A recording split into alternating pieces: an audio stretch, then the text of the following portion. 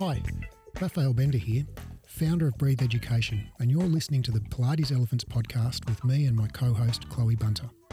There are many things that are awesome about the Pilates industry. However, many of the practices we take for granted are out of date or just plain pseudoscientific.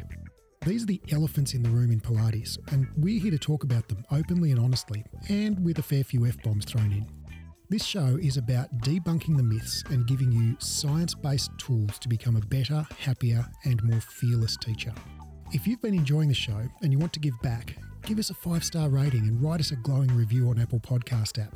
That'll help other instructors find the show and let us know we're making a difference. Today we're going to be talking about all things prenatal and postpartum, exercise, things that can and do happen with the body, etc., pelvic health, Pelvic organ prolapse, diastasis abritus, abdominal separation, etc., incontinence, Yep.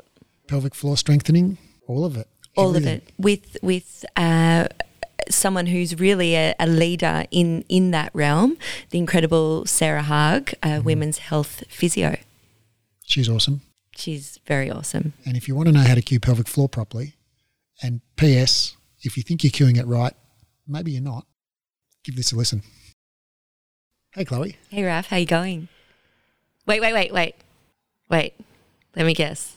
Okay, I'll give you 3 guesses. Oh, I reckon you're awesome. Fuck, you nailed it first time. How are you? Yeah, I'm pretty awesome too.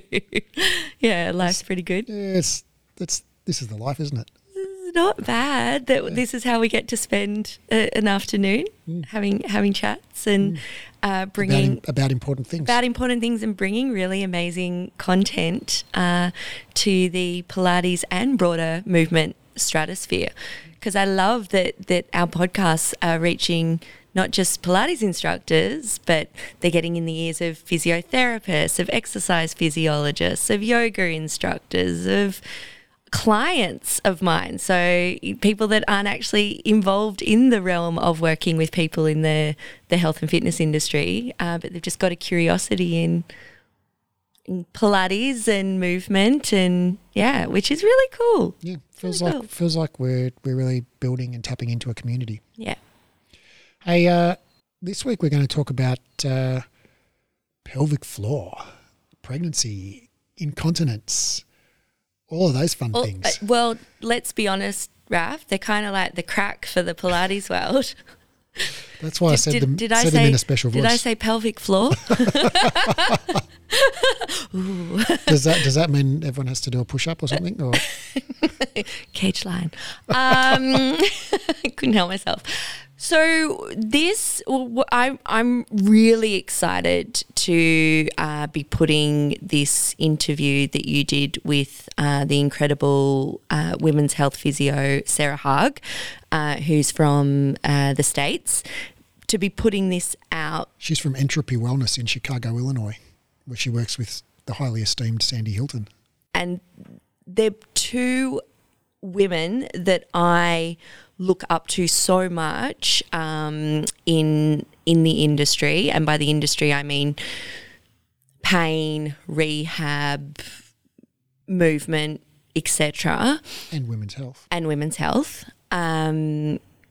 They're just fantastic, talented, down to earth women that scientifically literate, extremely scientifically literate, that are out there to really make a difference in human beings' lives, and also to help elevate health literacy from a professional sense as well.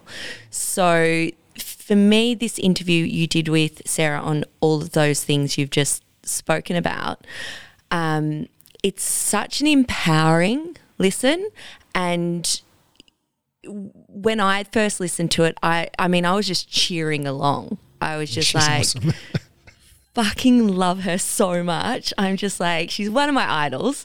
I just absolutely love her. And every interaction I've had with her as well on social media, what you see is what you get. Like, she's fantastic, and she's genuinely there to to help educate. Like, she really is. You know, if I can message her with a question, we've never met before, we've never, you know, and she will do everything she can to help answer that question for me or send me in the right direction in regards to something. Like, she's that kind of person. And yeah, we use this interview in our course, in our Cert 4, in our prenatal and postpartum module, and it's a real eye-opener for our students as well, and their feedback is the same as my feedback from listening to this, is it's extremely empowering. You know, women are not, and pregnant women and postpartum women are not these fragile, delicate flowers that we should be wrapping in cotton wool and, not doing anything other than kind of laying on their back and doing some leg slides, or propped if you're post 16 weeks. But you know what I'm saying? It's like, no, this is strong. Like, and let's keep them strong, and let's get them strong for childbirth, and let's build them back up in that postpartum period.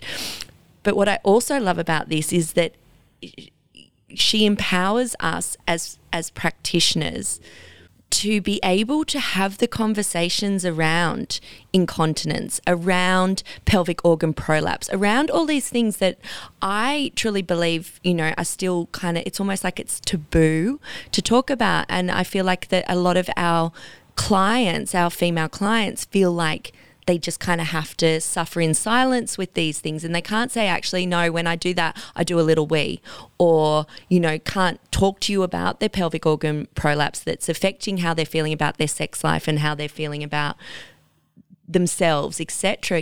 And I think listening to an interview like this also helps you realize how you can be there you don't have to know everything, and absolutely, you don't have to be the specialist, but it's about being open to having the conversation, not being like, ooh, pelvic organ prolapse, ooh, what do you mean? It's like, thank you for talking to me about that. Yeah. This is so freaking common. 40 to 60% of women in the postpartum period have some degree of pelvic organ prolapse. Like, this is a really common thing. And sometimes I think if this was happening to dudes, this would be more kind of like talked about, and there might be more research on it too. I don't know. I've had this feeling. It's just, anyway, this really will empower you to be able to have those conversations with your clients and be able to refer them on to a specialist who can genuinely help them with it. Because as Sarah says, you can help people. You don't have to put up with doing the little wheeze when you're, on the jump board, etc. You don't have to just live with it in silence. Yeah. So I really overtook that, Raf, but I'm I'm a huge Sarah fan, and this interview to me was a real game changer. And it's one I listen to frequently. Yeah. Well, I think everything you said, really resonates, that there is a lot of fear and there's a lot of kind of ick factor, I think, and a lot of kind of worry about, is it an okay topic of conversation, with my client, for people. And there's also just a lot of bullshit information floating around that people think they need to cue pelvic floor in a certain way, or not do curl ups if someone's got abdominal separation, or, and so I think, this interview is great because Sarah just sort of is very matter of fact about it, and it's very easy to talk about things like incontinence. I mean, in fact, she's literally written a book on incontinence. That's right. Yeah. Which I've read, and it's an awesome book. So that's a particular interest. So we talked about that quite a bit. But then, like talking about pelvic organ prolapse, talking about diastasis, talking about postnatal exercise, talking about women's fears and the misinformation that's around, and she just goes through some real pragmatic stuff, like, should you cue pelvic floor, and if so, how? When should you cue it? When should you not cue it? What do you do for someone who's got an abdominal separation, postpartum? What do you do for someone who's got a pelvic organ prolapse in your class when they're doing the hundreds? So I think this is a really fantastic interview, and I think you're going to get a lot out of it. If you like our work, you're going to love this. Sarah Haag is a physical therapist, and with Sandy Hilton is the co-owner of Entropy Physiotherapy and Wellness Centre in Chicago, Illinois. Her area of interest is in treating the spine and pelvis with a specialisation in women's and men's pelvic health. She earned a Masters of Physical Therapy from Marquette University in 2002 and a Masters of Science in Women's Health and a Doctorate of Physical Therapy from Rosalind Franklin University in 2008. In 2009, Sarah was awarded a board certification as a women's health clinical specialist and was awarded the Certificate of Achievement in Pelvic Physical Therapy from the section on women's health. Sarah is also a registered yoga instructor. Sarah and I discuss many things related to pregnancy and exercise, starting with the general guidelines for exercise during pregnancy and what you should and shouldn't do with your pregnant clients and how you should think of pregnant clients when you're giving them exercise, through to pregnancy-related pelvic girdle pain and what you as a group exercise teacher can do for your clients who have pelvic girdle pain during or after pregnancy, diastasis recti abdominis or abdominal separation, and finally one of Sarah's most favourite topics and one on which she has just published a book, urinary incontinence. And we finish up with a very in-depth discussion on how to do a correct pelvic floor contraction and when you should and when you shouldn't cue your clients to contract their pelvic floor. If you're interested in any of these topics, I know you're going to get a lot out of my conversation with Sarah Haag. Sarah, great to talk to you. Thanks for coming on. Thanks for having me. We first met in early 2018 at the San Diego Pain Summit, where you gave a keynote presentation called Pregnancy Does Not Equal Pain. And that was pretty influential on me. And I'd like to start with pregnancy, if that's all right. Sounds perfect.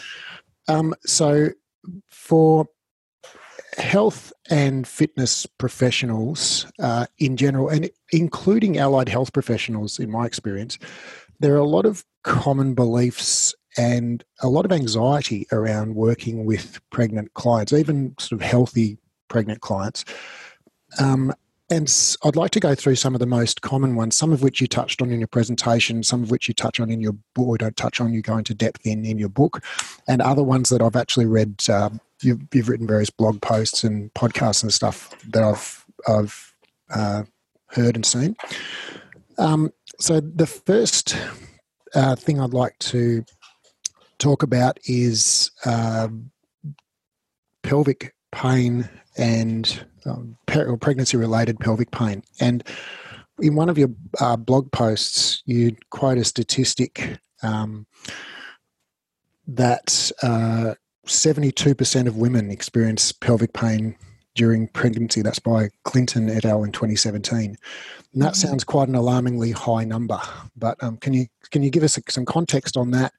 And what should we be worried about with regard to pelvic pain in pregnancy as exercise and health professionals, and what shouldn't we be worried about, and how should we approach the whole topic? Great question. So that stat was from the clinical practice guideline by Clinton et al. And it is very common, but also a lot of times in studies, low back pain and pelvic girdle pain are kind of lumped together. And if you look at the incidence of stuff like low back pain, SI joint pain, depending on how the study defines it, the likelihood someone's going to experience that in their life, pregnant or not, is like 70 to 80%. So while it seems really high, it just is very common. And outside of the pregnant population, very often people get better and move on. Other times, not so much. Low back pain low back / pelvic pain is a pretty expensive, challenging thing for healthcare systems around the world right now. But I guess I look at it as, while the pain isn't normal, it's also not necessarily concerning. So when I'm working with someone who happens to be pregnant and they're coming in with pain, I really like to start out with, have they ever had any of these issues before? and when isn't happening? Because if someone came to you not pregnant with low back pain, would that be very concerning to you? Right. It's a super common thing. It's by some studies, it's the most, low back pain is the most expensive healthcare complaint that we have in terms of days lost of work. Yeah, and days lived with disability and all of those things. So I think, and this is just my opinion, that it becomes a bigger deal because when you're dealing with a woman who's pregnant, a lot of people get nervous. But to be perfectly frank, and I think this was like one of my closing thoughts at this talk in San Diego, is that pregnant ladies are really freaking tough. They're gonna build a human and get it out of their body, and they're gonna live. So the fact that they're having pain honestly isn't a sign necessarily that something is going wrong. And I think that if we understand the changes that happen to a woman while she's pregnant and how that may or may not impact how she moves and how she's feeling, we can just treat her like she's a human who just happens to be pregnant, which is, if you have someone with low back pain and it hurts when they do a particular exercise, depending on your scope of practice, we have options, right? So maybe we modify it a little bit. Maybe we try to figure out, why does that hurt and can we change it? But again, like going back to, even though like up to 70% of women may experience it at some point, most women get better. And I would say sometimes without us and sometimes in spite of us, they end up getting better. Right. And it's the same with low back pain. So I guess the first point there is correlation doesn't equal causation. And even though there is a very high prevalence of pelvic girdle pain during pregnancy, there's also a high prevalence of low back pain and pelvic girdle pain in people who've never been pregnant. So being pregnant plus having pain doesn't necessarily suggest that being pregnant is the cause of the pain. But there are some sort of factors in pregnancy, as you alluded to at the end there, that do influence the likelihood of having pain. And I'm thinking of a study, I think O'Sullivan was one of the authors on it, where it said pregnancy is characterized by widespread tissue hypersensitivity. And so increased sensitivity to pressure, to heat and cold, and all over the body. And that the best predictor of pelvic girdle pain during pregnancy is a previous history of low back pain, which is also the best predictor of low back pain if you're not pregnant. Exactly. So, but there are also some kind of other physiological and mechanical things that happen during pregnancy. So, for instance, the first one is the dreaded relaxin, and I'm going to put air quotes around the words pelvic instability here. So, yeah, talk to me about that. Okay. Yeah, that's one of my things. So, yes, so relaxin is a hormone that increases during pregnancy. So, thankfully, you can make room for that growing baby on the insides, and then get the baby out. So yes, that is a factor. However, relaxin really impacts a lot of different areas. Like there's most of our joints have relaxin receptors, and relaxin goes all over the body. And for some reason, the only thing we attribute to relaxin is this pelvic instability situation. And then I would like to put those air quotes over that instability, because the pelvis is inherently stable. Really, the only way to make it unstable is to perhaps get yourself hit by a car, or fall down a bunch of stairs. Like it's inherently stable. However, there are times that, and it does, I will be honest, I typically do see it in pregnancy where these women will start to get like this difficulty transferring load and like maybe lifting up one leg. They can totally lift up one leg to put on their underwear, but then they have an issue with that other leg. And that isn't so much instability. In fact, there is at least one study suggesting that perhaps it's not so much the joint laxity that is the problem, but it's the asymmetry in the laxity, where sometimes maybe one joint gets a little bit stiff or isn't moving quite as well as the other one, and that's actually maybe the reason why it's a little bit more of a challenge to transfer that load. So pregnant ladies, don't fear. Your pelvis isn't unstable, but that unstable feeling is very real. But the reason for it might not be what you think it is. Right. And it might be like, smudged body mapping due to like the rapid growth of the tissues. It might be altered joint proprioception and, like you say, stiffness. And I can't recall the authors' names, but there was a study on postpartum women with persistent pregnancy-related pelvic girdle pain that implanted radiopaque markers into their pelvis, and they found, and then got them to do a stereometric fluoroscopic X-ray in real time while they were stood on one leg and essentially did the stalk test. And they found something like 0.2 degrees of rotation in the painful side of the sacroiliac joint. And so essentially, like that joint, like you say, is highly stable.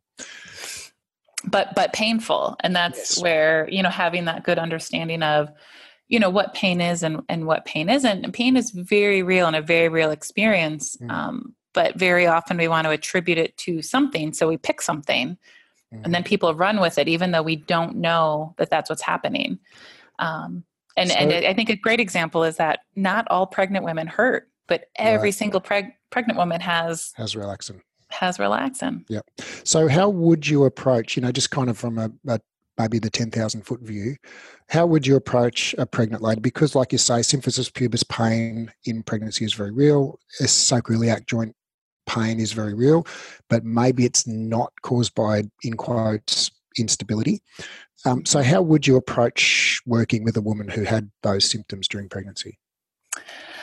Getting a really good history. One, at least here in the States, pregnant women get watched really, really closely. So I will either know about any medical concerns for mom or for baby. So we've already ruled out kind of the nasty stuff. And then I want to know, how does this pain behave and what are the things that you can't do because of it? So again, very frequently it's stuff like getting up out of a chair.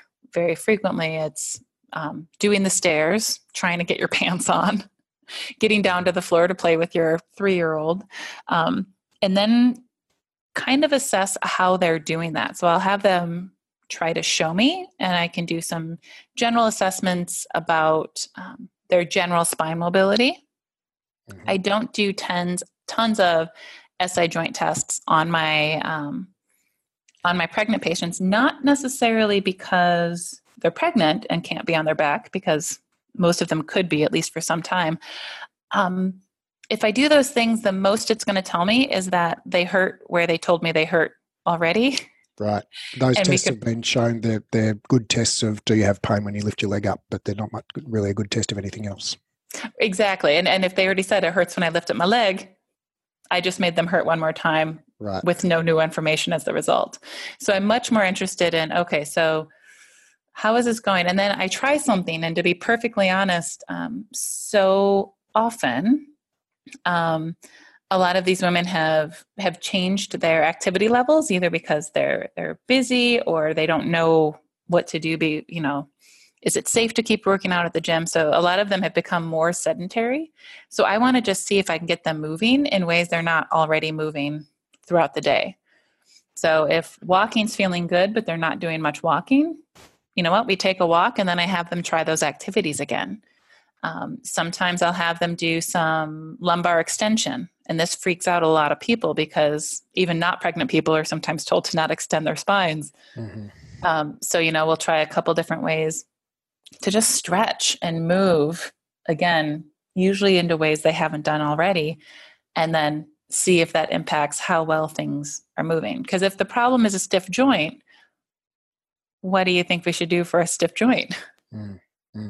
Try to move it. Yeah, it also seems like there's just kind of a general exercise component there as well, in terms of just getting people moving, and also a de-threatening of some of those maybe feared kind of movements. Yes. Okay. And so I want to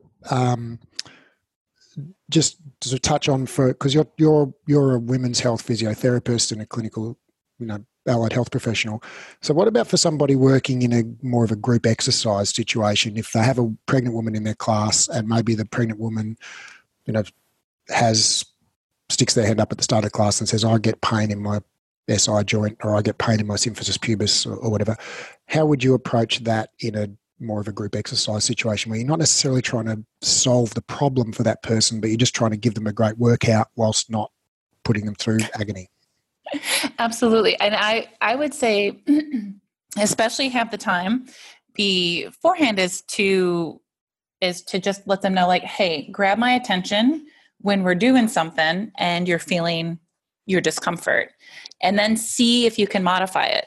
So depending on the type of fitness professional you are, like let's say, I know that Pilates is one of those things that a lot of pregnant women want to do while they're pregnant to stay fit and keep their core very strong. In a particular Pilates exercise, would it help to have a small lumbar roll? Would it help to have some leg support? Should the legs be on the floor instead of in the air? And to just kind of modify it so that it feels less painful, but that they can still do the exercise. Right. So I would go based on modification. Right. So basically your approach there is like just the normal approach you would use with anyone with an ache or a pain, which is to reduce the load, change the position, reduce the range of motion, those kinds of things. Exactly. I want to backtrack just a little bit, and I will probably edit this out and put it at the start,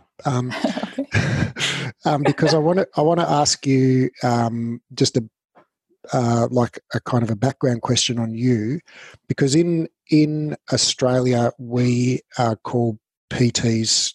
PT means personal trainer, mm-hmm. and we have women's health physios in Australia, and it's a titled kind of profession. Like you can't just call yourself a women's health physio. It has to be conferred by the Australian College of Physiotherapists.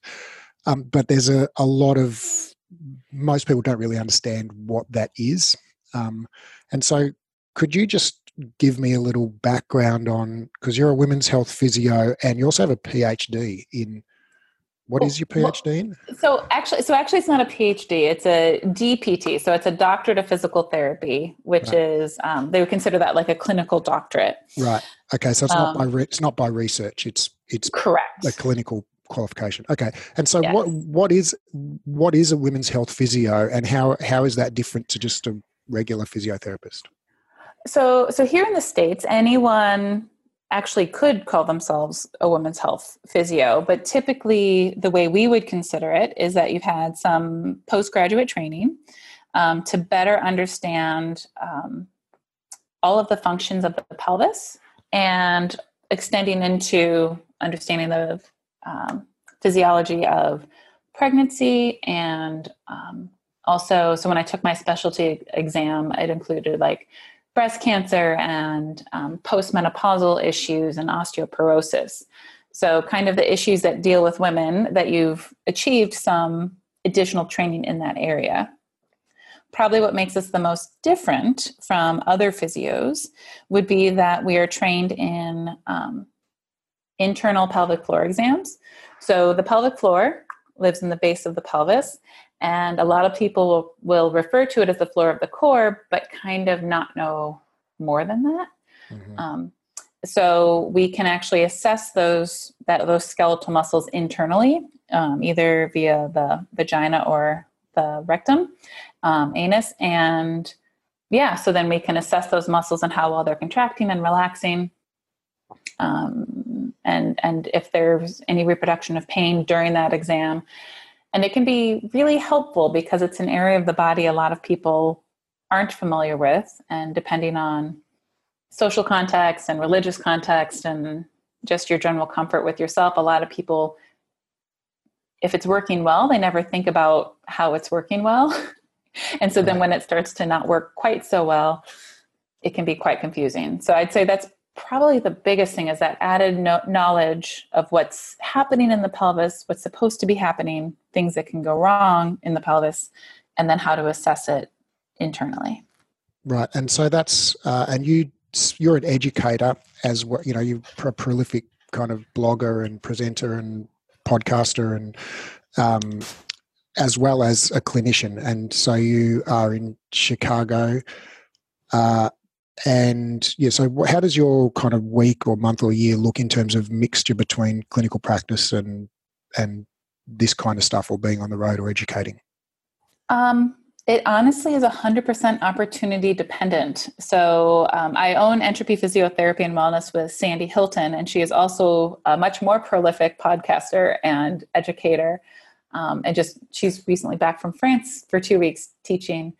So basically it just depends on what comes up. So for instance, the rest of this year, I believe I'm going to Finland and the Netherlands and Belgium and Vancouver.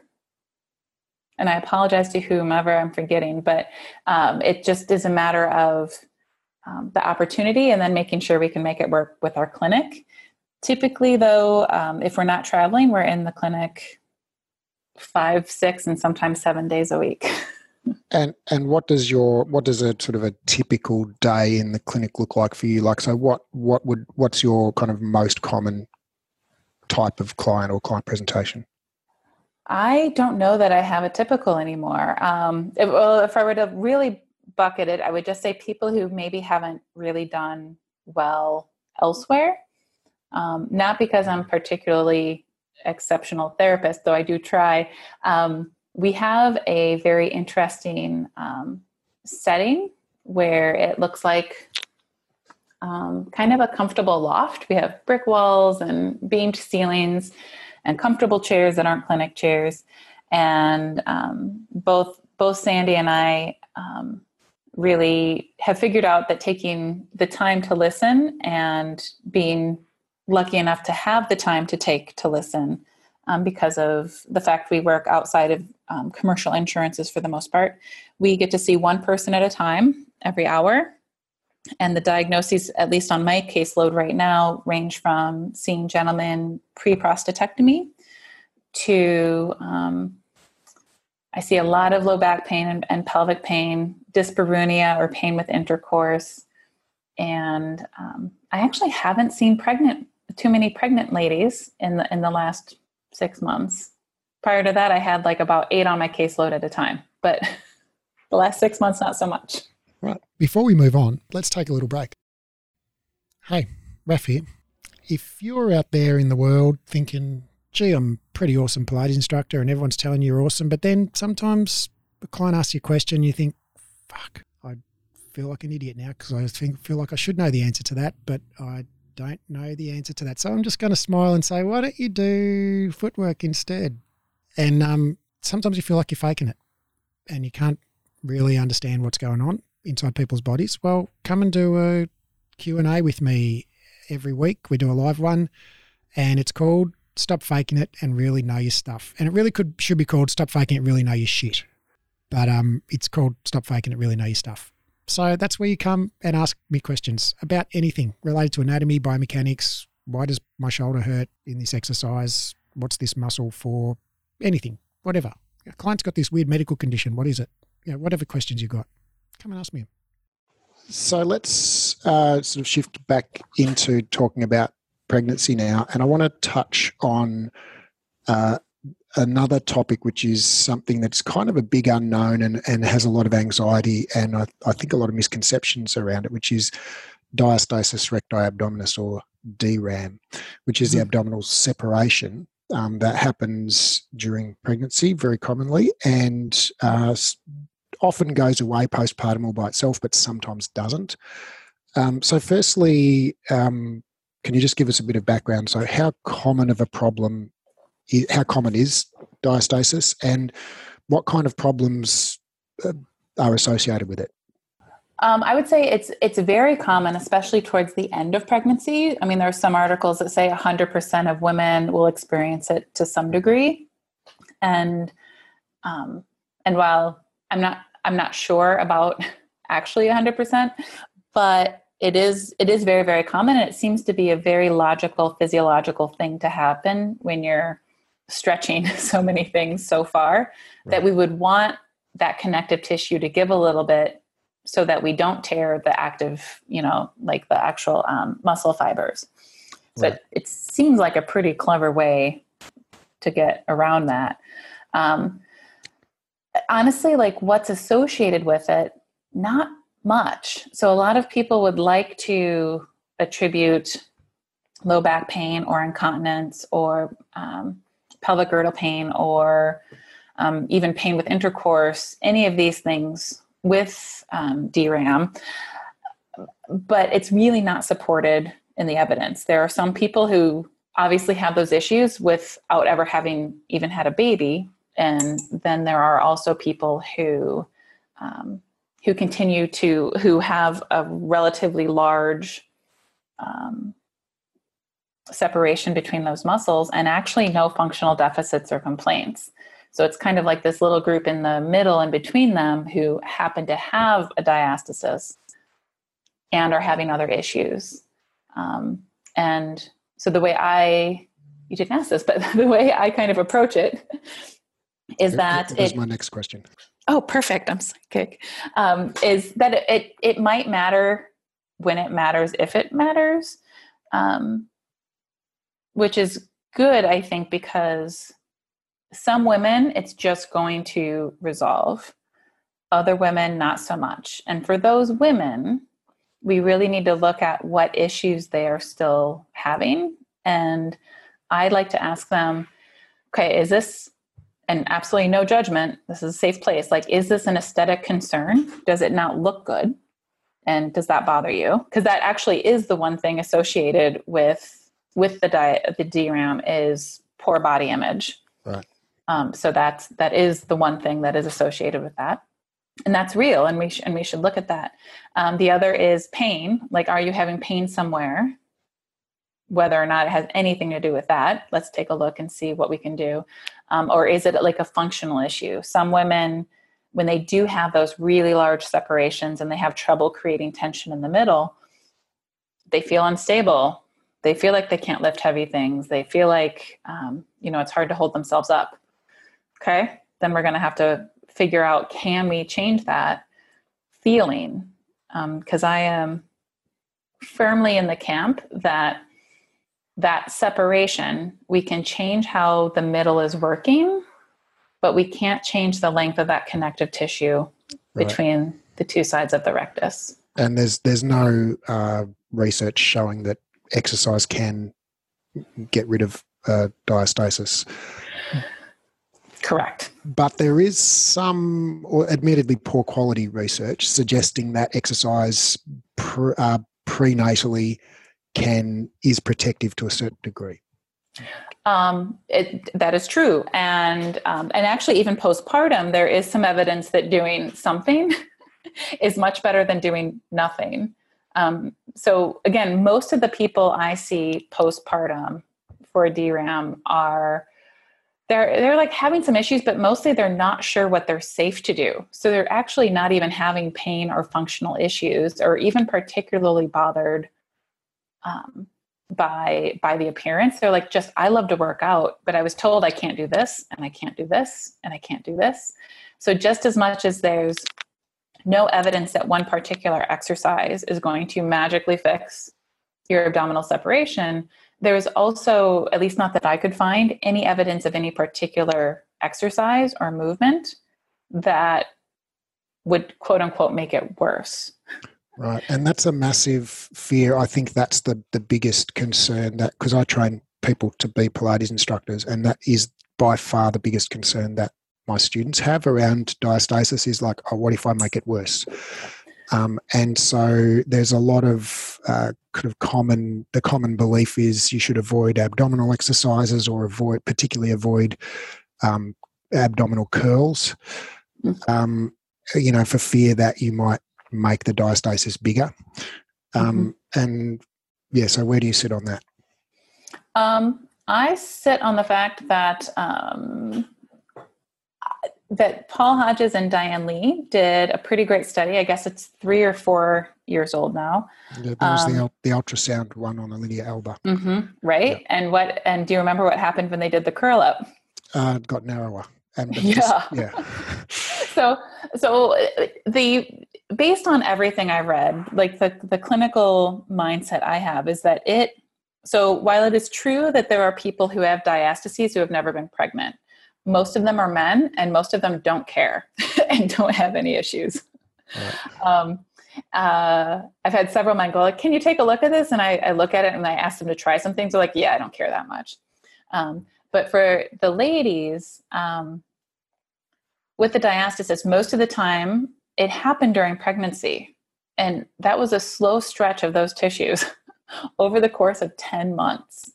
So you twisting while you flex or you doing a curl up is not ever going to produce the force that a child on your inside created. Yeah, that's a good way of thinking about it. I never thought of that. And someone could tell me that I'm completely wrong, and I would love to learn more. But in my brain, I can just not reconcile how one wrong move and you're going to pull it all apart. We're just not that delicate. Right. And there is a bunch of literature on prenatal and postnatal exercise, and particularly abdominal exercise and diastasis rectus. And it does show essentially very little effect one way or the other. But if anything, a trend towards positive, it reduces the diastasis. Yeah. Okay. So do you give up pregnant women abdominal exercises? I do if they want me to. Mm-hmm. So I like to talk about so what are their goals? Most of the time, if women are coming into me with pain, it is more of a mobility issue versus a stability issue. If they can walk in standing upright, they've got enough core to get through the day. Yeah. Exercise might make them feel better, including abdominal exercises, but it's not a matter of, oh, you're too weak and that's why you hurt. Right. So you wouldn't particularly target the abdominals unless there was a reason to. Correct. But there's no reason to avoid working the abdominals. I have not seen anything that would indicate we need to avoid exercising the abs. Again, I think we have the most evidence, even though it's not, again, super strong, is that if we keep muscles strong and moving, even when they get super stretched out, the recovery is going to be better. So what I would say is just if women want to keep doing abs and they've been doing abs, there's no indication that they should stop doing that. Again, unless it starts to hurt, we should check that out. If their doctor tells them to for a medical issue, those are the only two times I would question it. Sometimes women will ask me specifically, what should they do? And honestly, pregnant or no pregnancy, I'm like, well, what would you like to do? Yeah, why do you want to do the abs? Let's get you moving however you want to get moving. Yes. Okay. So what about, and this is maybe it's not sort of top of mind for a lot of people, but it is something that people come across from time to time, which is pelvic organ prolapse during or as a result of pregnancy. So can you kind of just briefly explain what that is, and then what if anything, can non-pelvic health professionals do to help women who have pelvic organ prolapse? And are there things we should avoid, or special cues or body positions that are best, or can we just give general exercise, or can exercise even help? Should we be just simply referring these people with pelvic organ prolapse to women's health physiotherapists and take it from there? Or, how should we approach? So what is pelvic organ prolapse? And then what, if anything, can non-pelvic health professionals do about it? Okay. So pelvic organ prolapse, that is basically when one of the pelvic organs, so typically it's going to be either the bladder, the uterus, or the rectum, starts to lose its support that's helping hold it up in our abdominal cavity, and it starts to descend. And when it starts to descend, depending on which of those three organs are starting to descend, or if all three of them are, they can start to descend and push into the wall of the vagina. And if they continue to descend, it can push the wall of the vagina down to the opening of the vagina. And then in some cases, in like 3rd or 4th degree prolapse, actually start to come out of the vagina. So in my head, it's a little bit like if you're camping and someone in the campsite next to you had a little bit too much to drink, and they stumbled over into your campsite and they fell into your tent. So they're like on the outside of your tent, but they are pushing into your tent. So that's kind of what a prolapse is in my brain. And are there any exercises that can fix it? Fix it, I would say no. Manage it, yes. So if we go back to, I think what the last question you were asking is like, should they just be referred to a pelvic floor physio? I would say yes, so that they could really be sure that their pelvic floor is functioning as well as they can, to see if they might benefit from a pessary of some sort, at least during their more high-level activities, and to just so that the woman knows what's really happening down there. Pelvic organ prolapse can be really no big deal. So there's a normal degree of movement with our pelvic organs, but then if they start to descend enough, they can start feeling not so much pain, but like some people describe it as a feeling of like a dry tampon, or a feeling of like pressure or a bulge down at the bottom. And so it's not usually pain. And a lot of women figure out themselves that they can just kind of push it back in. Right. And then it's okay for a bit. So pelvic organ prolapse isn't necessarily always a problem. It just depends on the degree for that woman. So if you imagine like that intra-abdominal cavity, if a woman coughs a whole bunch of times, there's a whole bunch of force, right, in all directions. And if the bladder, let's say, isn't really, really well supported anymore by those ligaments on the inside, that like 3, 4, 5 coughs, all of a sudden it's sitting at the opening of the vagina. Right. For her, go ahead. So your bladder, your large intestine, your uterus are all sort of supported by various fascial structures and ligaments that attach them to the fascial, like the mesentery of the abdomen, which is the fascia at the front of the abdomen, and the spine and the ribs and so on, and essentially hold them in place. So when you, for instance, lie on your side, all of your organs don't fall onto the side of your body.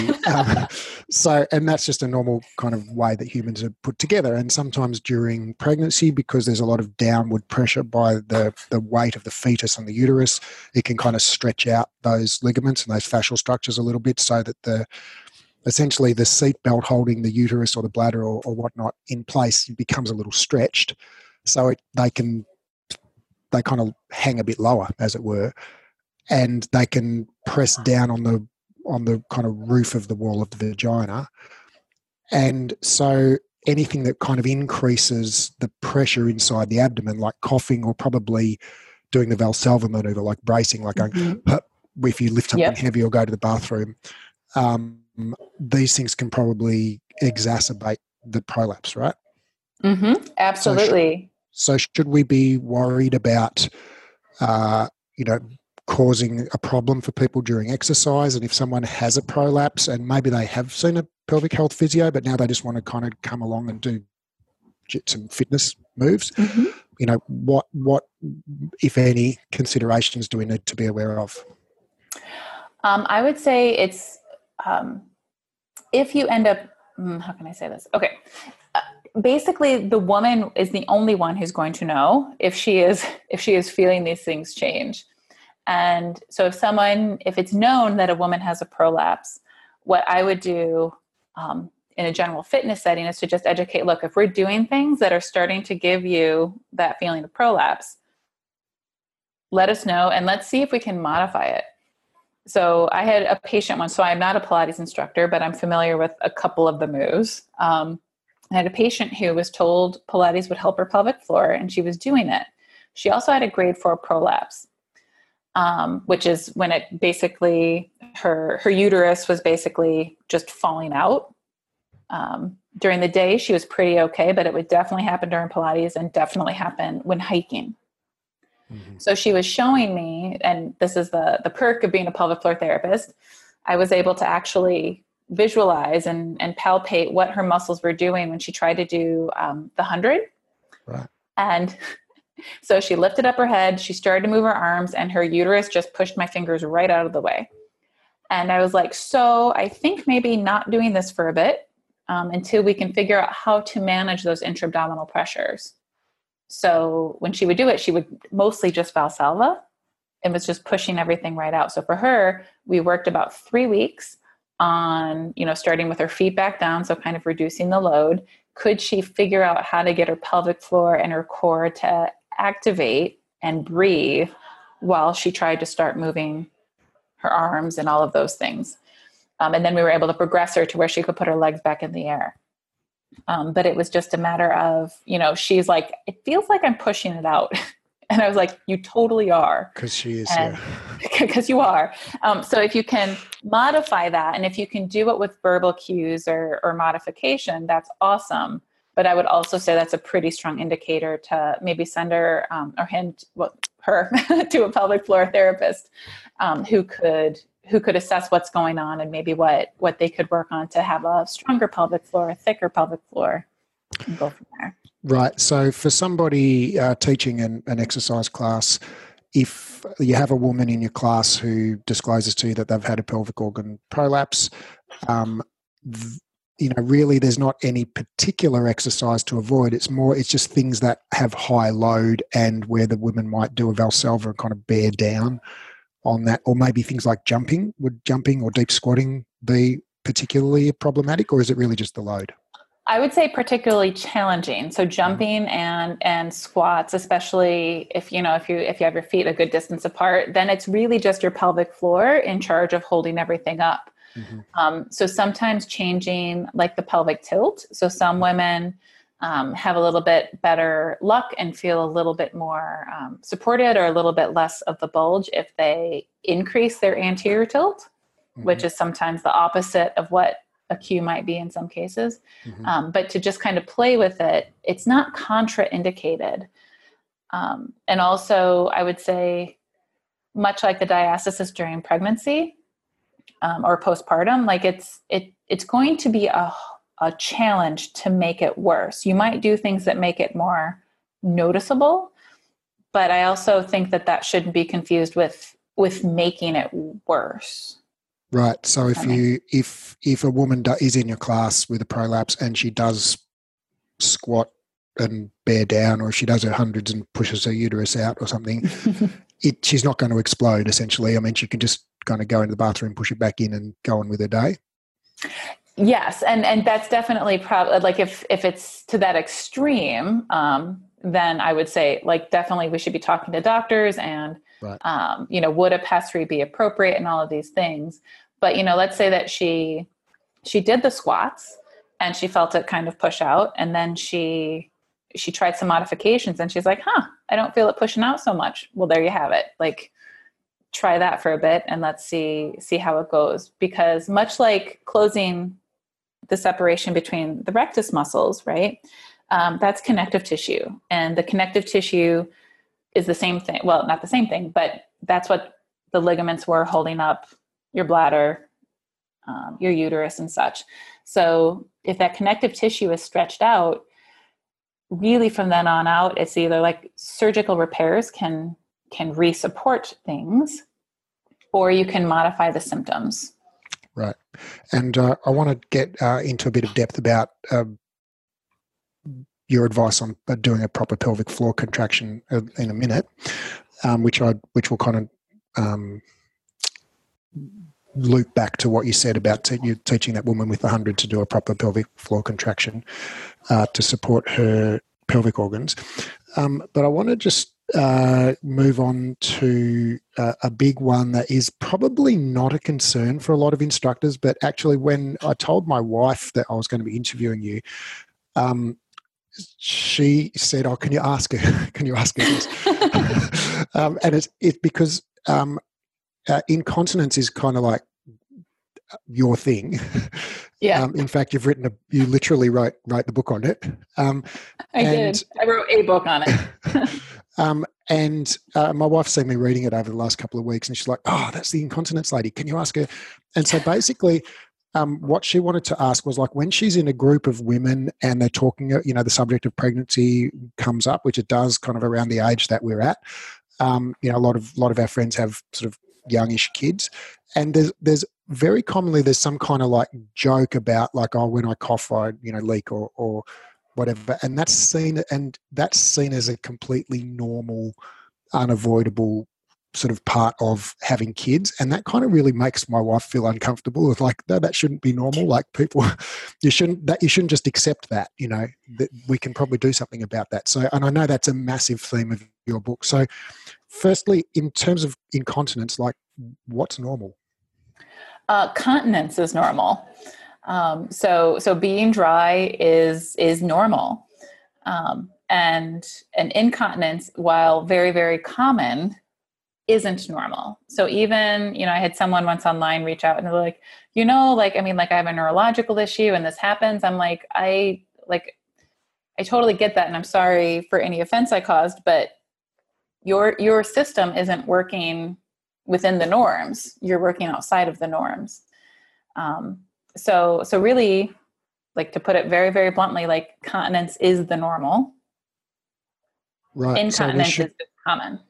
So we shouldn't, women particularly, I mean, I know it's an issue for men as well, particularly in relation to prostatectomies and things.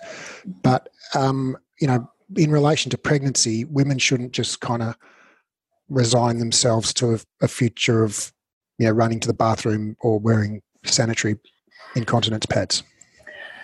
The short answer is yes.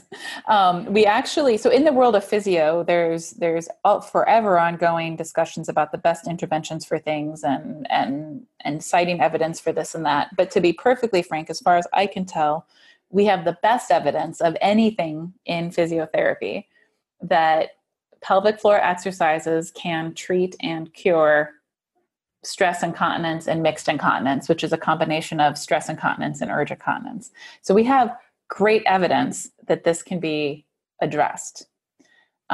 So during pregnancy, there's a lot of reasons why women start to experience it. Some women experience it very early on due to some hormonal changes. And then women, where it makes even more sense, is that they continue to have the hormonal changes, but now they have a 5 to 9 pound baby sitting on top of their bladder, making a huge change in the space and the location of the bladder. And so it makes sense that perhaps your bladder doesn't hold as much. You need to go a little more often, and that maybe you leak a bit. In spite of those completely understandable circumstances, I still really encourage women to try to be continent.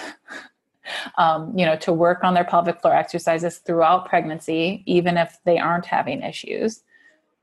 And then like the second the baby's out and they can think of it, regardless of if it was a vaginal delivery or a cesarean section, to start doing them again, to start rehabbing and recovering those muscles. Right.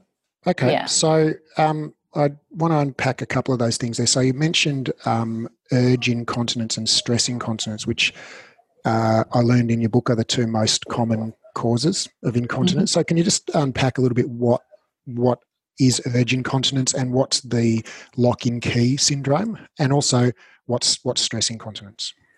Okay, so urge incontinence is when you lose urine preceded by a very, very strong urge. And key and lock syndrome is something where I'm like, there's actually a name for that. People are like, oh, I've experienced that for years, is where you have to go to the bathroom and you can feel that you do have, I could go to the bathroom. But as you get closer to your house and you get your key out to go in the house and you're like, I'm okay. And then you put your key in the lock and all of a sudden, like, you empty your bladder. Like, get a very strong urge and you can't wait anymore.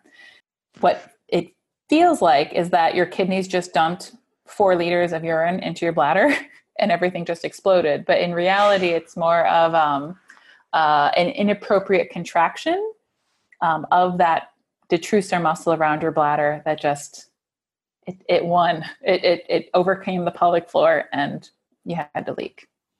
Okay. And what's stress incontinence? Stress incontinence is a small amount of leakage, typically a small amount of leakage that happens during an increase in intra-abdominal pressure. And so most people are familiar with like, when I laugh a lot with my girlfriends, I leak a little bit. Or if I cough or sneeze, I leak. Or if I run or jump, I leak. So those are the most common things. So I think people talk a lot more about stress incontinence and find it a lot more normal. Urge incontinence, at least as of late, people are finding it very understandably distressing. And but they really don't talk about it as much as they do stress incontinence. Mm. And, I know that's a big one. My friend Anthony Lowe, who I know you also are friends with, works a lot with female CrossFit athletes, and it's a huge problem because they're always doing jumping rope and deep squats and things like that. All right, so for people with incontinence, you said kind of the go-to or the best evidence that we have is for pelvic floor training. So can you talk me through why pelvic floor training seems to be so effective? Like, there's a whole system in there, like you said, the relaxation of the detrusor muscle, you've got a urethral sphincter, there's a whole kind of system maintaining continence or controlling the flow of urine. So why focusing on the pelvic floor seems to be so effective? Well, great question. So first of all, we don't know exactly why it helps. I was just reading a couple articles, and it's like, so is it that the pelvic floor is now like more hypertrophied?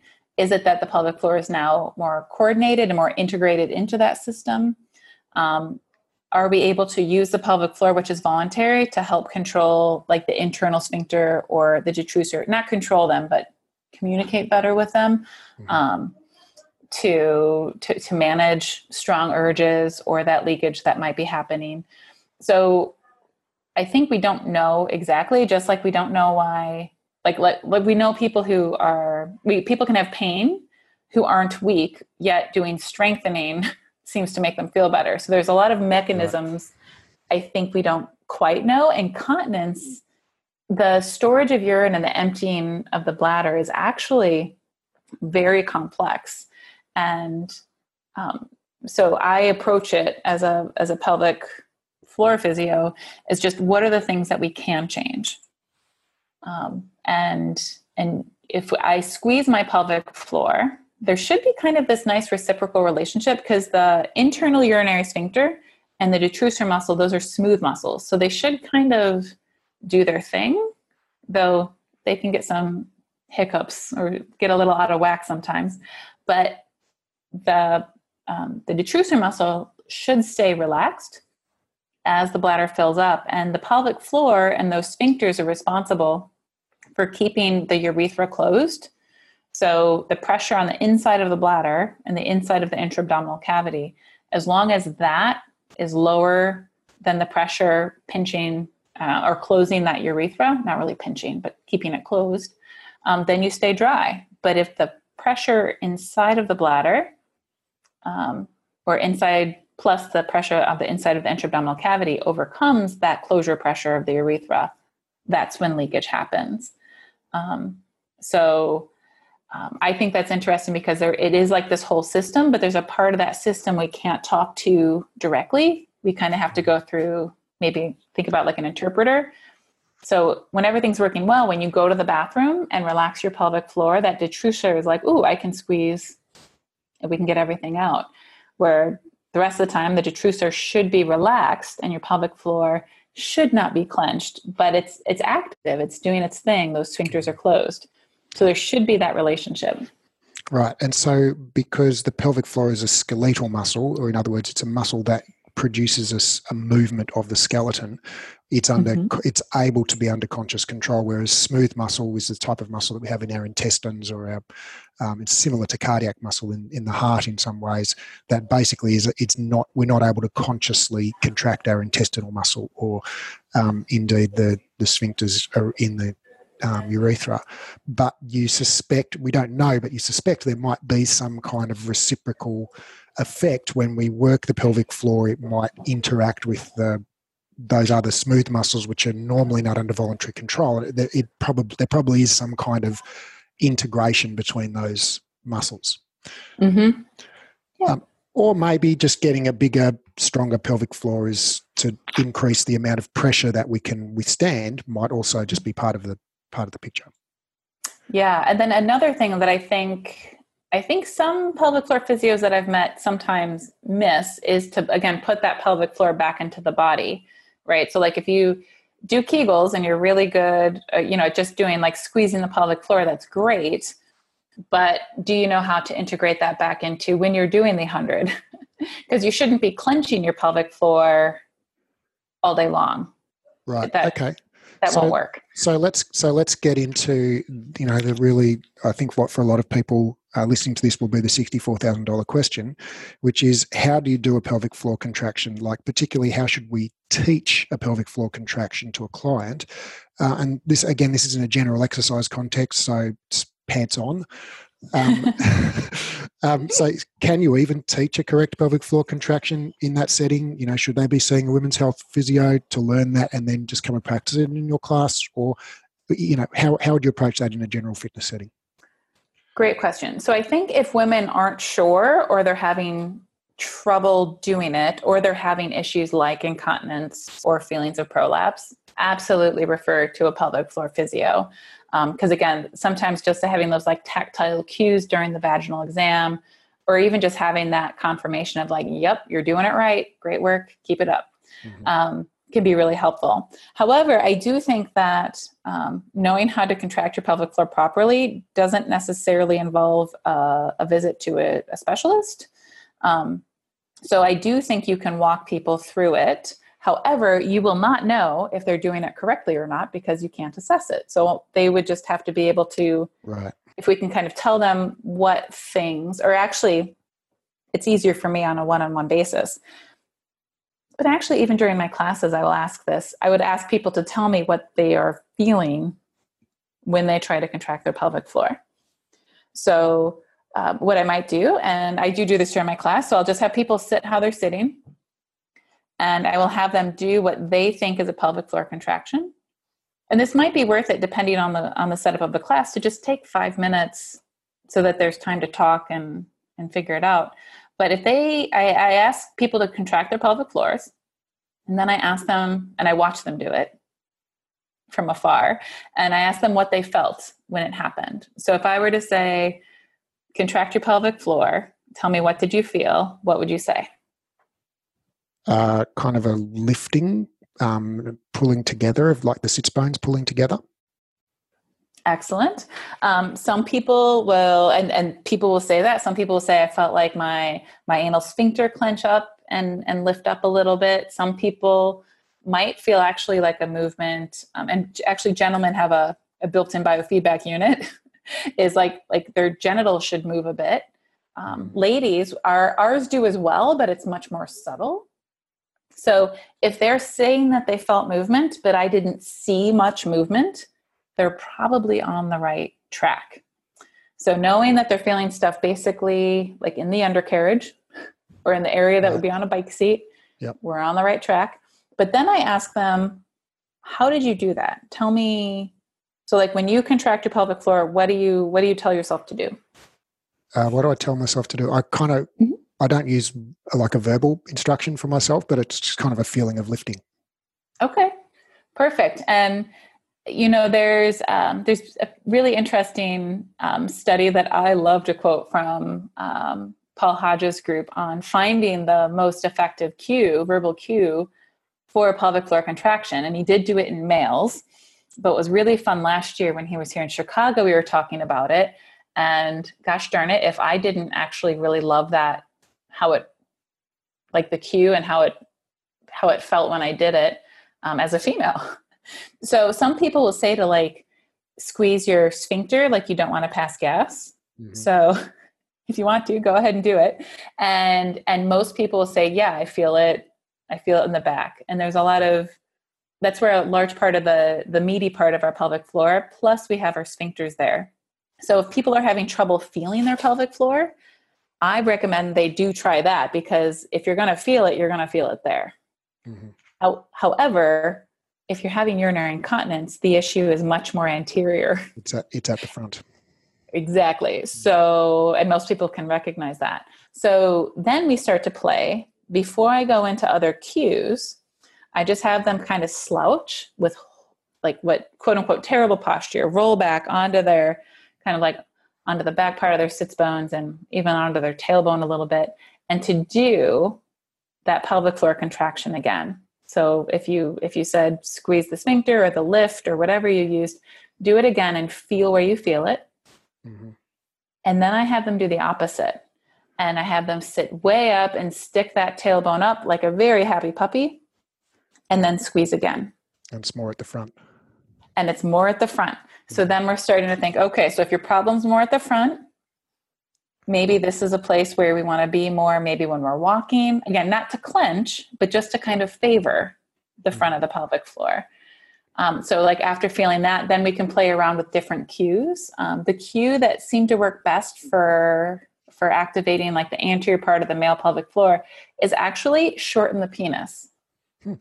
And right, I know when I first read that, I'm like, nobody's going to do this, but everybody does and everybody can.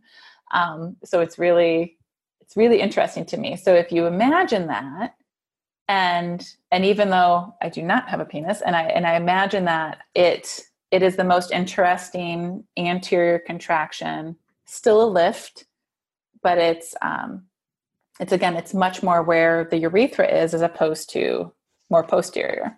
Right. So how do you translate that cue for women, or what do you find?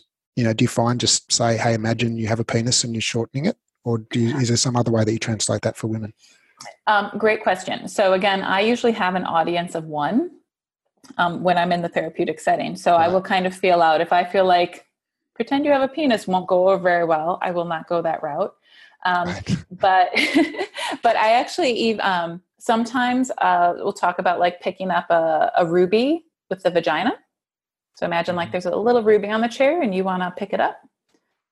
I don't often use the like try to stop the flow of urine, because one, if they were super good at that, they probably wouldn't be, if that was really easy for them. That's the problem in the first place. Right, exactly. It's like, if I could do that. So again, last year in this discussion with Paul, someone in the group suggested, how about imagine sucking in? So instead of trying to close or squeeze, but imagine like, if you imagine shortening the penis, how about you imagine like almost like sucking in a straw? Mm-hmm. And I was like, well, that kind of worked. So you're not so much thinking about stopping and clenching, but you're rather drawing in, which seems to develop a little bit more of that desired contraction. Right. And so what are some of without, again, I'm thinking in a group exercise setting, so it's kind of like not only pants on, but hands off as well. Mm-hmm. So what are some of the signs that people can know that they're doing it right? So you mentioned kind of a feeling of lifting or drawing in, and that might be around the anal sphincter, but it's probably better if in a incontinence context, if it's more towards the front. And so maybe sitting in an anterior pelvic tilt with your bum kind of poking out might be helpful there. What would you say to people? Like, how do they know they're doing it right? And conversely, what might be some of the things you don't want to feel or see or do during a pelvic floor contraction? If it's okay, I'm going to start with the things that I would observe or that they could catch themselves doing, which would indicate perhaps not an accurate contraction. Okay. And that would be like when they start to get using accessory muscles. And some of the most common accessory muscles are glutes, hip adductors. So like their knees will come together, and their abdominals, and they'll hold their breath. So what I will tell people is if I am just looking at you, you're just sitting in front of me. If I see you do anything, you're probably doing it wrong. So if you do a pelvic floor contraction properly, I shouldn't know it. Yeah, I shouldn't know it. So like your breath shouldn't change. Your voice shouldn't change. I'm doing one right now. You should have no idea except that I told you. Some people they'll get taller, or it'll look like they're actually doing like a crunch. Some people, I should say they get taller because they're clenching their glutes together. But if sometimes people will find that if they just get taller, so like just lengthen their spine, it's easier. I'm okay if they just get taller, but if it looks like they just got punched in the stomach or clench their glutes or knees together, or they couldn't talk. We're not quite there yet. Right. Now, again, sometimes, especially because it's an area that it's hard to visualize. I know when I first started training, people were like, well, just get a mirror and then take a look. Well, the position you need to be in to look in a mirror for that particular bit of anatomy, you have to be in a kind of a funny position. So what I prefer is to go more with tactile cues. So most people at some point in the day sit on the toilet. And what I'll have them do is because it's easier to feel for no other reason, is that if you imagine like you're wiping yourself with some tissue and you get to those anal sphincters, while you're there, do a contraction. And if you're doing it correctly, you'll almost like feel like the tissue get picked up a bit, and you can actually feel that muscle do something. Mm-hmm. So if they can feel that muscle do something and then feel the muscle let go when they tell it to, then they can be fairly confident that they're on the right track. Okay, so there should be a definite sense from inside and also from outside of lifting and drawing up, as opposed to a kind of what you said before. Did you say bracing, or what was the word you used before? That's incorrect.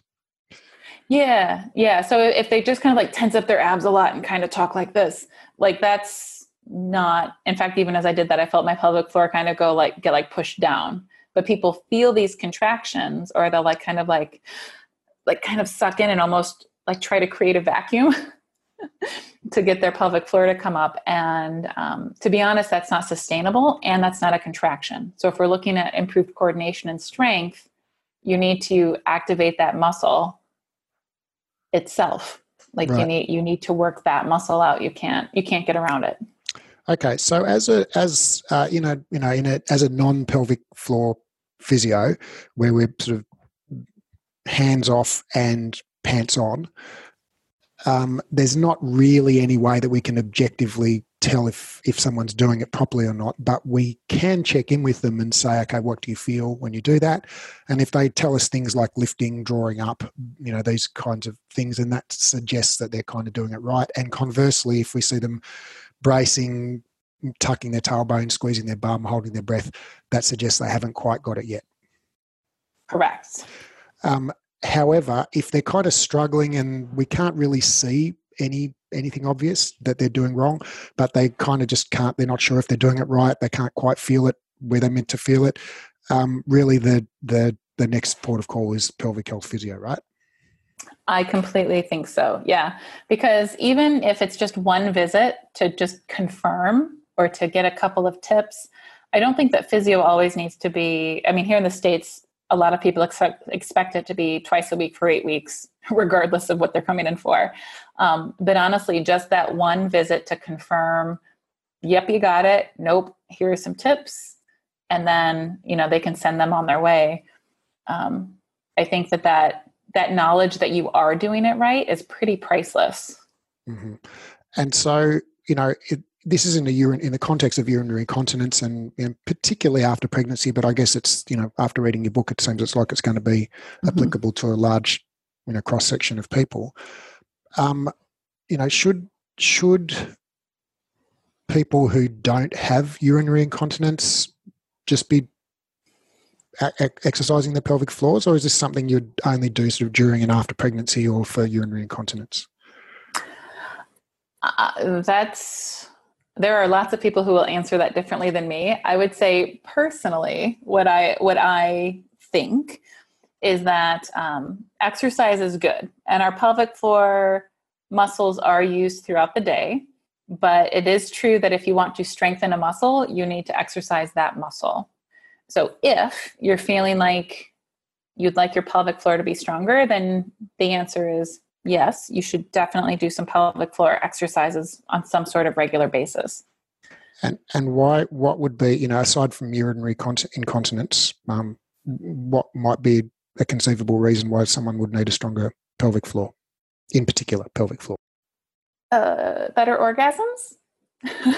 Also better pelvic floor support for those internal organs. So as those ligaments... You had me at better orgasms. Right? How's that for motivation? Also, orgasms. The pelvic floor does function in sexual function in both males and females. In males, it actually leads to it is involved in maintenance of erections. Orgasms are in both males and females are basically like generally perceived as pleasurable, but like that contraction and relaxation of a pelvic floor. So if you have a muscle that's in better shape, it seems reasonable that that contraction and relaxation would be more noticeable, more enduring, more better.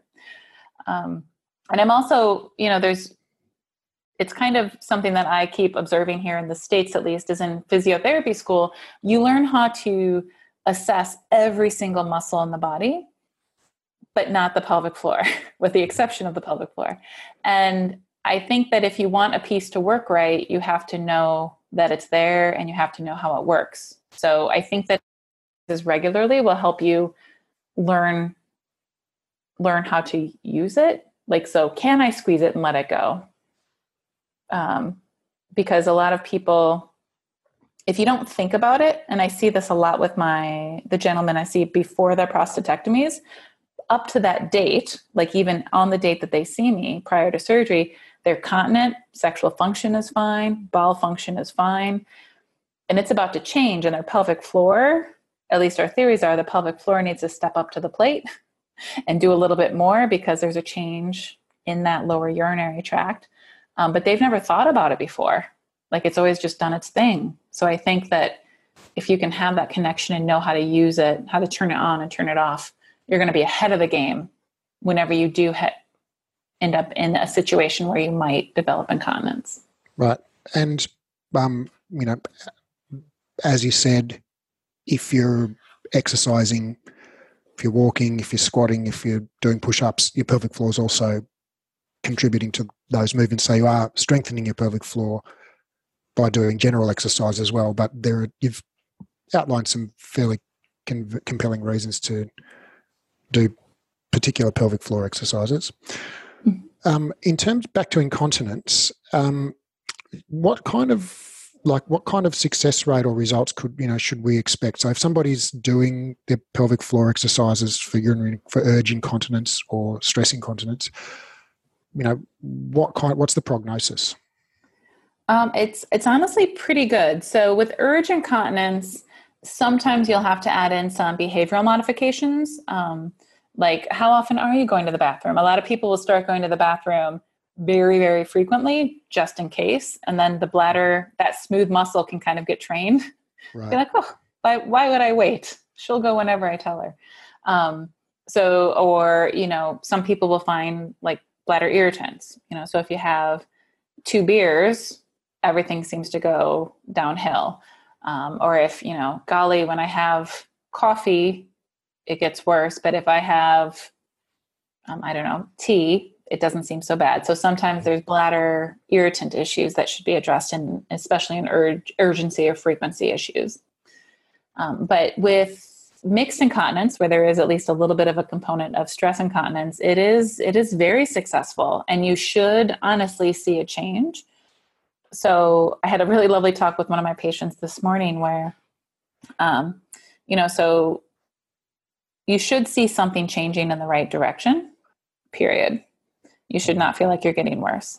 But if you've been working on your pelvic floor exercises for 3, 4, 5 weeks with no change, I would say, okay, there's either a problem with the dose, meaning you need to be working a little bit harder or a little more often or a little bit longer, or you're not doing it right. So if you have someone in your class and kind of doing generalities, and they're like, I've been working on it and it's no change, I'd send them to someone to have that pelvic floor checked.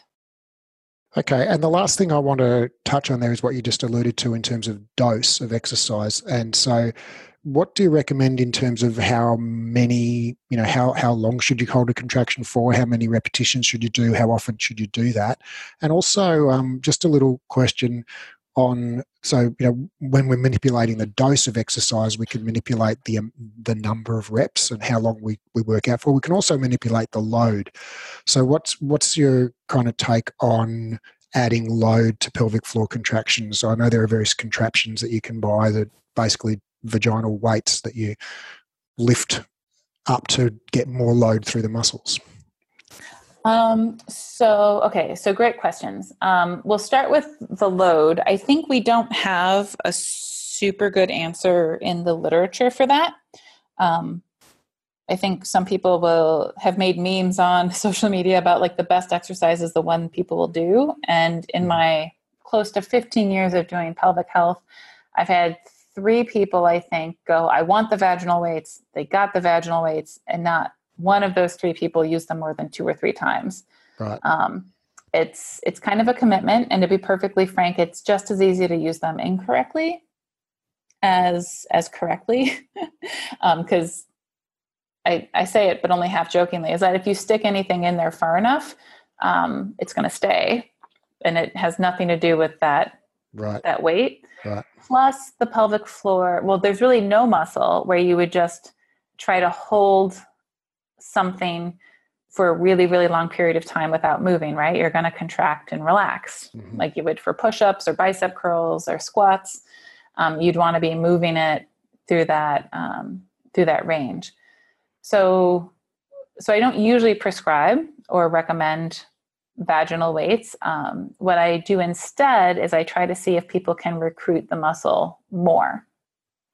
And so what I mean by that is, so some people, when they do a pelvic floor exercise, they just squeeze it and they let it go, and they squeeze it and they let it go. So I like to do the, like, kind of an elevator where you kind of start out with like squeeze half as strong as you can. Now squeeze 75%.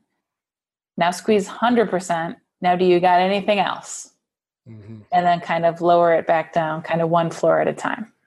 That's interesting, because when you said to me before, can you contract your pelvic floor? I did, but you didn't say how much. And then just as you were saying that, so at 100%, I was like, oh, actually, when you said squeeze your pelvic floor before, I was only doing like 30%. Right. And, really if we think about it, like even like in like a CrossFit, if you think about muscles in CrossFit, right? Like you keep trying to do that. You're looking for that 1 rep max or that fatigue, right? And thankfully there's a couple mechanisms built into the pelvic floor that will keep it from being completely fatigued. Thank God, because bad things I feel like would happen if we completely fatigue that. But having, like, just so you can, again, it's a little bit more of a proprioceptive exercise, but also, oh yeah, like wait, that's 100%. Can I do more? Ooh, there's 100%. And then lowering it back down so that when you're doing the squeeze, you're not just kind of lackadaisically doing it. You're like, I'm doing this, I'm doing this, I'm doing this as much as I can. And then I'm going to lower it back down. Right. And so what would you do in terms of sets and reps, and how many days per week? So it totally depends on the person. I honestly will ask them, what would you be willing to do? Like, for instance, I have a patient right now where I think I have her doing, we started out at 5 reps 3 times a day. And today I asked her if she could do 1 more rep at each set. And she's like, oh, this is taking forever. And I'm like, okay, just try for me or keep doing what you're doing. But also she's not pleased with the outcome. So like, it's like, well, we have to change something. We need more of something, but I need you to help me figure out what more would be feasible. Right. So it's somewhere at the intersection of motivation, convenience, and results. Exactly. And so you can go like basic, like strength and conditioning, like protocols, like doing like 3 to 4 sets of like 8 to 10 reps or 10 to 12 reps. But again, I have found that figuring in what the person will do is really key. Otherwise they don't do any of it. Yeah. There are some pelvic floor trainers out there, because you alluded to it, that there's tons of things you can put in your vagina that are supposed to make them better. But my personal favorite is actually, and I get no money for this, is the LV, which actually there's an app on your phone to take you through a series of different types of contractions. So like longer holds, shorter holds, kind of, more endurance exercise versus more coordination exercise. And I think that some people do very well when they're walked through it, just like they get a personal trainer, right? Like I know what to do to exercise, but if I have a workout buddy, Right. I work harder and I do more. Yep. So, and we'll link, if I'll get the details of that app and link to it in the show notes. So essentially, like, strength and conditioning principles apply, which basically says the more you do, the stronger you get, but it only works if you do it. So find something that is going to be doable and do that. Yeah, and if I could add one more thing, another key thing people do forget with pelvic floor exercises is sometimes they forget to relax. If you're working out your biceps in front of a mirror, if you never straightened your arm, like, you'd notice. With the pelvic floor, it can be a little trickier. So I really encourage people to pay attention to, like, if you feel that, like, that gathering and that lifting and that contraction, when you stop contracting, you should feel that let go, and you should kind of feel like it goes back to where it started. Right. Actually, that sort of puts me in mind of a question I really do want to ask, even though we're kind of gone a bit over time, for which I'm sorry. But so you've convinced me of the benefit of doing pelvic floor exercises for, essentially for almost everybody, but particularly for people with urinary incontinence or various other kind of pelvic health issues. Should pelvic floor, outside of the realms of maybe pelvic organ prolapse or urinary incontinence, just for the general population, should pelvic floor contraction be something we cue as, preparation for exercise? Kind of like we used to cue transversus abdominis back in the early 2000s. You couldn't move it off the mat. I remember those days. Yeah. So should we think of pelvic floor as something we need to cue specifically as part of exercise for a general population, or should it just kind of do its thing automatically? It should kind of do its thing, in my opinion. I think what I have found more helpful, at least clinically, is making sure that people are breathing and not holding their breath. So a shout out to Julie Wiebe, who where I got the phrase, like, blow before you go. So if we think about, because if you squeeze your pelvic floor, and you don't have to do this now, but if you, like, squeeze your pelvic floor and try to stand up or do something, and then you just instead, like, inhale, start to exhale as you do that movement, it's much easier and much more fluid for most people. Mm-hmm. I always in class have one person that goes, nope, I like squeezing hard and on purpose. I'm like, okay. So there isn't one final answer. But when we inhale, our diaphragm descends, and it kind of, like, mobilizes everything, like, in a kind of a downward direction. Mm-hmm. And as I exhale, it's subtle, but everything kind of recoils, including the pelvic floor. Mm-hmm. So instead of contracting on purpose, because that's not how it works usually, right? Like, you don't have to think about it usually. Right. I'd much rather you do your set of pelvic floor exercises to build up the strength and whatever else you need to do in there. But then we want to integrate it back into normal movement and function. And I would say that doesn't include a pre-contraction, does not include a pre-contraction. Right. So normal movement and function, kind of almost by definition, is largely automatic. Yes. Beautifully said. That's awesome, Sarah. This has been very enlightening. I've learned a few things. Even after reading your book, I learned a few things in our conversation today. And I'm going to be practicing my Kegels. Thank you very much. I'm really grateful for this conversation. And there's a bunch of other stuff I actually wanted to ask you, which I'd left out because we already went over time. So thank you for your time. I appreciate it. Well, really, thank you for having me. I obviously love talking about this stuff. It shows. Thanks very much. See you, Sarah. Absolutely.